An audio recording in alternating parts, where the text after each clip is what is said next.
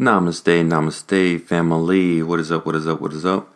Going over an excerpt from Baron Baptiste's Journey into Power, where he just talks about just going back and visiting Gold's Gym and just having a different perspective from teaching the Philadelphia Eagles and being a world changer. So I can align with definitely a lot of the things he goes through with the same mindset of going from weightlifting and yoga and just the different perspectives we have on fitness and different body types and whatnot. So it's always good to have a just different perspective, especially like from my background. I played sports all my life: football, basketball, baseball, hockey, tennis, lacrosse, soccer, even gym class when we were growing up. But never do they ever teach us the elements and tools that we learn in a power vinyasa class or just a Baptiste, Iyengar, Hatha Yoga, any of the yoga styles. Just that extra knowledge and perspective on how you can connect your body and mind, and also that we can be ambidextrous or give our left side and our right side both equal and opposite love and nourishment, and crafting and cultivating skills on each side versus just being right dominant or left dominant. So it's very interesting how the world and education sort of just omits very crucial things that can add to health and wellness for generations, that is very natural and very free and abundant. So, beginning this book, and this quote, this is also from the end of the book if anyone's looking at it, so on page 205. So, quote unquote, on a recent trip to Los Angeles, I went to one of my old haunts, Gold's Gym in Venice Beach. That particular gym is like the world mecca of bodybuilding. Arnold trained there, as have countless others. When I told a friend where I'd gone, she laughed and said, "I love it. The big yogi pumps iron?" "It's all yoga," I told her. "On or off the mat, it's yoga. Even if I'm in the creme de la creme of the weightlifting world, I'm still putting all I have learned in my practice into action. I'm using my Ujjayi breathing for stamina and presence, my abdominal lock for core stabilization, a focused gaze for calm determination, the master principles of alignment for healthy form. Yes, I'm lifting weights, but beyond that I stay aware of my edge, practice maintaining equanimity, and use my intuition to know when less is more and when to push further. Yoga isn't just about what happens on the mat. It is so much more than postures or meditation in motion, or breathing or eating to cleanse. If this whole program didn't have a practical real-life value, I wouldn't bother living or teaching it. That would be a waste of time. What all of this is really about is total life transformation. It's what happens in every waking moment, using your intuition as your guide to change any circumstance in your life. The true journey into power means living the practices and principles I've been talking about in every dimension of your life. Your body, your spirit, your work, your relationships, your environment, all the tools in this book are the means for you to wake up, discover your connection to the power of the universe, and transform your body, your life, and the world from the inside out. The real essence of power is the energy that is within and behind us. You already know that there is a force within you that is not necessarily of you. That magnificent force which runs the universe is always there, willing to support you.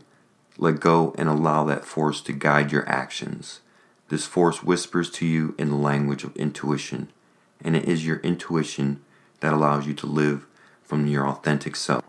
As we rewire our minds towards true growth, we can let go of our attachment to money, popularity, prestige, and all of the things we strive for in this world, because in our hearts we know that by themselves these things will lead us nowhere. We can now stop chasing what we have once perceived as success and let a natural unfolding occur. As we meditate and learn to move, breathe, and be from our calm center, we both become new men and women. We become open vessels through which the universe can channel light, truth, and love. Continually refining our practice and our purposeful intention allows us to radiate a power in this world that is not of this world. People will not fail to notice, and we will be repaid in many ways and on many levels unseen. If we do our part, the universe will infuse us with all things good. It really comes down to that simple principle. The more you honor and respect your body, yourself, your life, and those around you, the greater rewards you receive in return.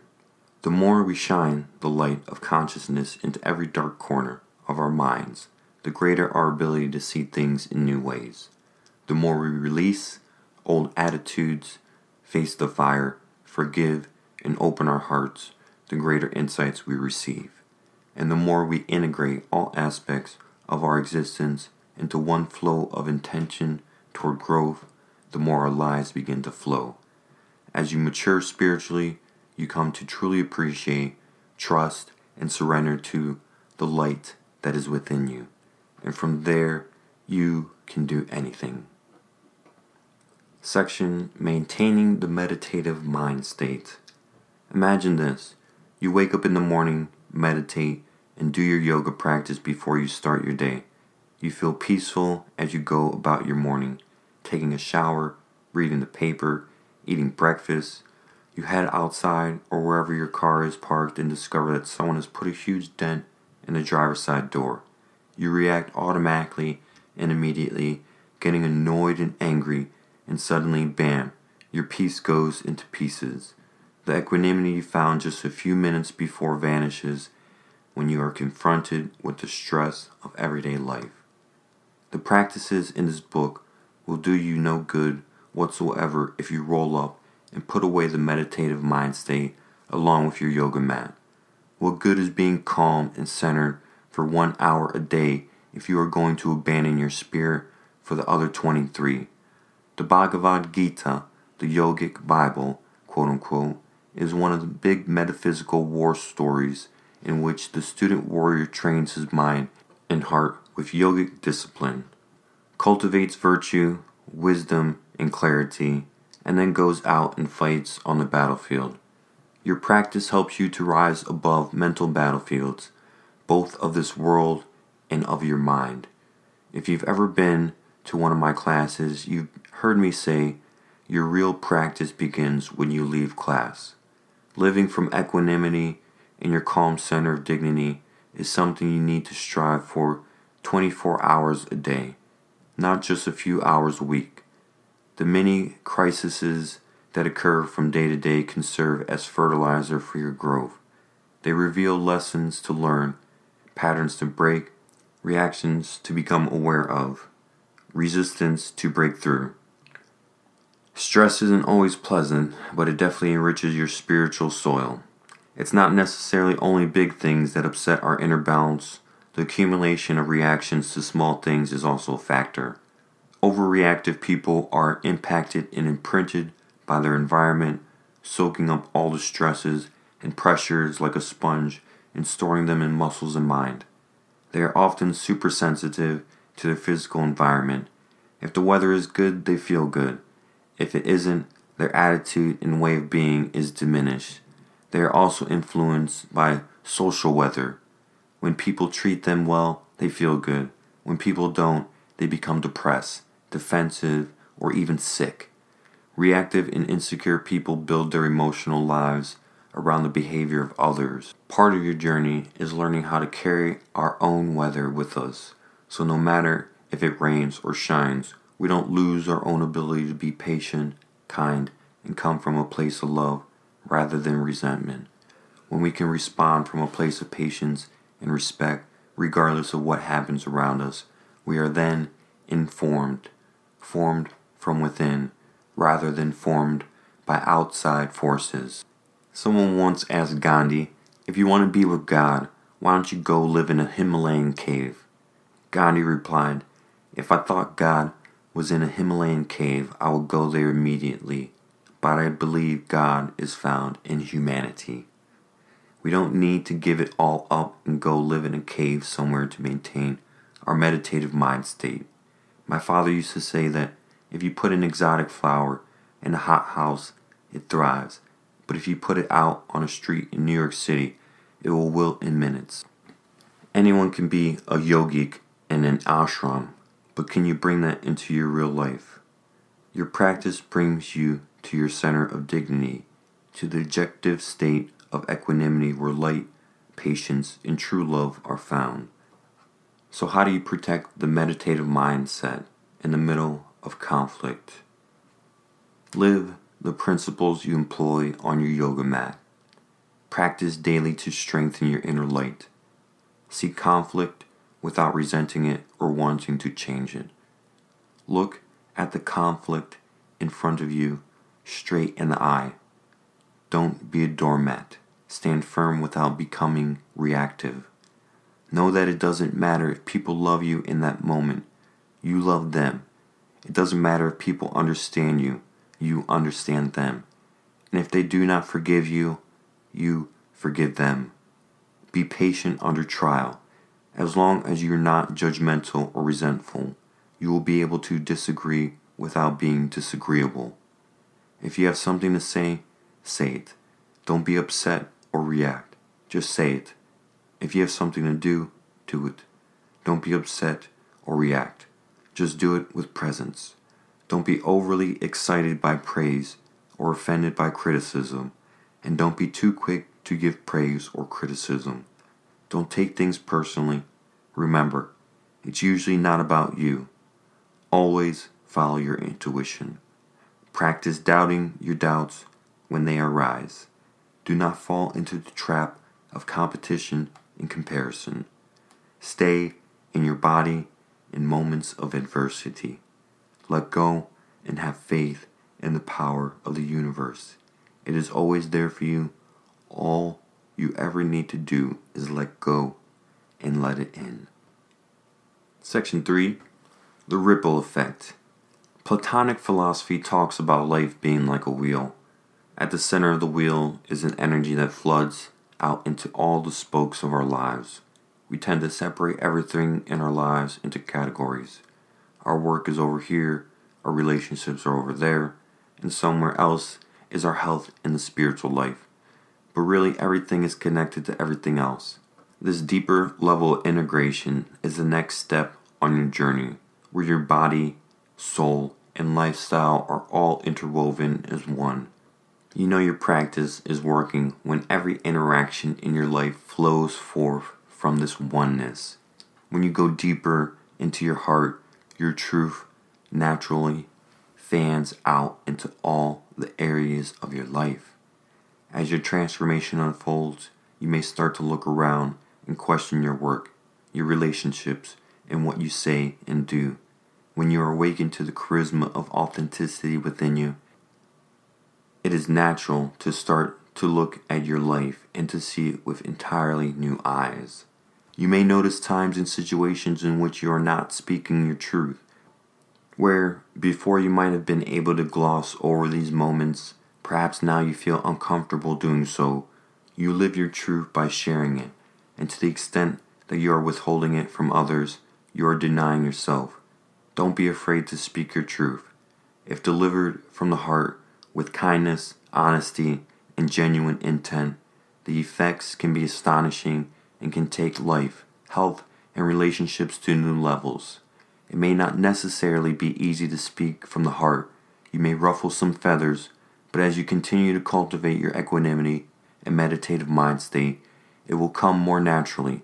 You will become less concerned with pleasing others and avoiding conflict, and more focused on living joyously and freely for your truth, come what may. You may become aware that some relationships are no longer serving you, or that certain situations do not reflect your core values. Lily, a longtime student of mine, came to a boot camp in Montana. She was meditating on top of a mountain and came to that sad but profound realization that she did not want to marry her fiancé, whom she knew deep in her heart was not right for her. Another student who worked on Wall Street used to go to a happy hour every day after work with his colleagues and smoke and drink right after through dinner. After he came to a Mexico boot camp, he decided he no longer wanted to take part in that kind of toxic lifestyle. His colleagues gave him a hard time, but he remained committed to his choice. Friends or loved ones may not understand when you change like this, but if you stay calmly aligned with what is true for you, that change will lead you to a real and authentic place within your life. You may feel drawn to examine your life's work, either the path you have chosen or the energy you put behind it. A student at a workshop told the group that once she started to practice regularly, she no longer wanted to produce the negative political campaign ads that had been her job for several years. She wanted to use her talents to spread hope, not cynicism. Your work in the world is meant to be about expressing the power and spirit that's within you. It's not necessarily about the specific job you do or the position you hold. Whether you are a missionary or a bricklayer, a school teacher, or the CEO of a major corporation, what matters is that you show up with complete presence and magnificence. It is the power of your personal contribution that creates true prosperity, wealth, and abundance for you and all those around you. Section 4. Continuing your practice. The journey into power is a lifelong practice. As you grow and evolve in your own way, your practice will grow and evolve. It will be different from day to day, week to week, year to year. What matters the most is that you continue to show up and do it. You can seek out little tips and tricks for your staying motivated, but what it comes down to is intention. It's not how you do something that empowers you. It's why you are doing it. What do you want for yourself? Is there another reality that would be more fulfilling, more authentic, more truthful? Do you want to just cope with the stresses of your life, or do you want to rise above them? Do you want to survive, or do you want to radiate? How far do you want to go? We all know the saying, if you know better, do better. It's simple. If we live and do what we know is right in our hearts, we grow. Living what you know creates a state of being that I call clicking, in which everything in your life just effortlessly clicks into place and you live in forward momentum. Daily practice keeps you plugged in and keeps that forward momentum happening. Maintain your practice by doing a little bit a lot, and that will be your anchor in life. Once you are inwardly changed and your growth is the central focus of your life, falling off track is not an option. It might happen, but your conscience will scream louder than ever. In those moments, the light shows you the way back, and you simply begin anew. Section 5. Shining on. You don't need permission to shine. That's the biggest mistake we make in life. We think we need someone's approval to be magnificent or to just own what is true to us. But we are all not only capable of radiating light and love, but it is our moral responsibility. A part of our maturing and venturing into authentic power is putting aside all small and worthless values. The world needs this from us at this time. It used to be an option to grow and to be present, but personal strength and presence of mind is no longer a luxury. It is an absolute necessity. Our families need us to be present.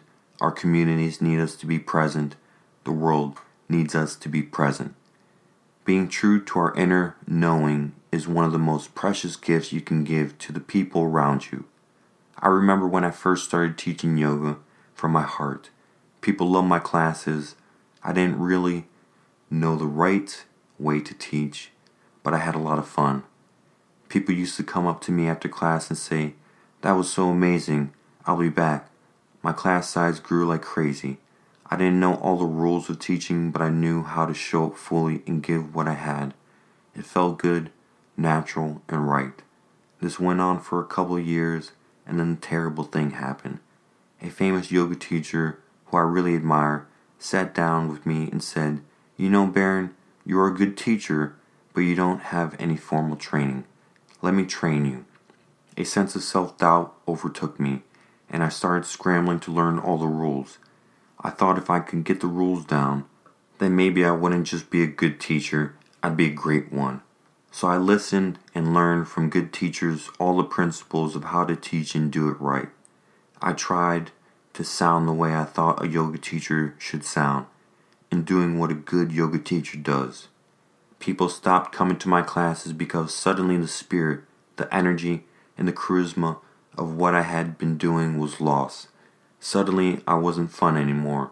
When the joy was lost for me, the depletion of my personal power set in, and the magic in my classroom was lost. It didn't take long before I stopped trying to be who I was quote unquote supposed to be. I threw away my doubts about who I truly was and went back to teaching from my heart. Attendance surged again, and I learned a very valuable lesson. I realized that I had educated myself right out of my common sense and innocence. What some call beginner's luck, it's a mistake that I will never repeat. I now know that if you truly believe in the presence within you, the love in your heart will guide you and you'll naturally flow from your inner light. Just show up, shine, and be yourself at whatever you are called to do. If you do that, you will be great. If you listen to successful people who made their dreams come true, you see that they followed their hearts and made their own rules. We can follow the rules and they may help us. We may even grow to a degree, but eventually we need to break out of the box and rediscover our innocence. What makes your heart sing? Within that question is the key to expressing, sharing, and making your ultimate contribution to this earth.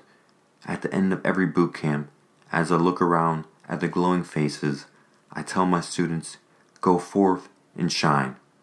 Go bless the world. It is not enough just to awaken within yourself in your own life.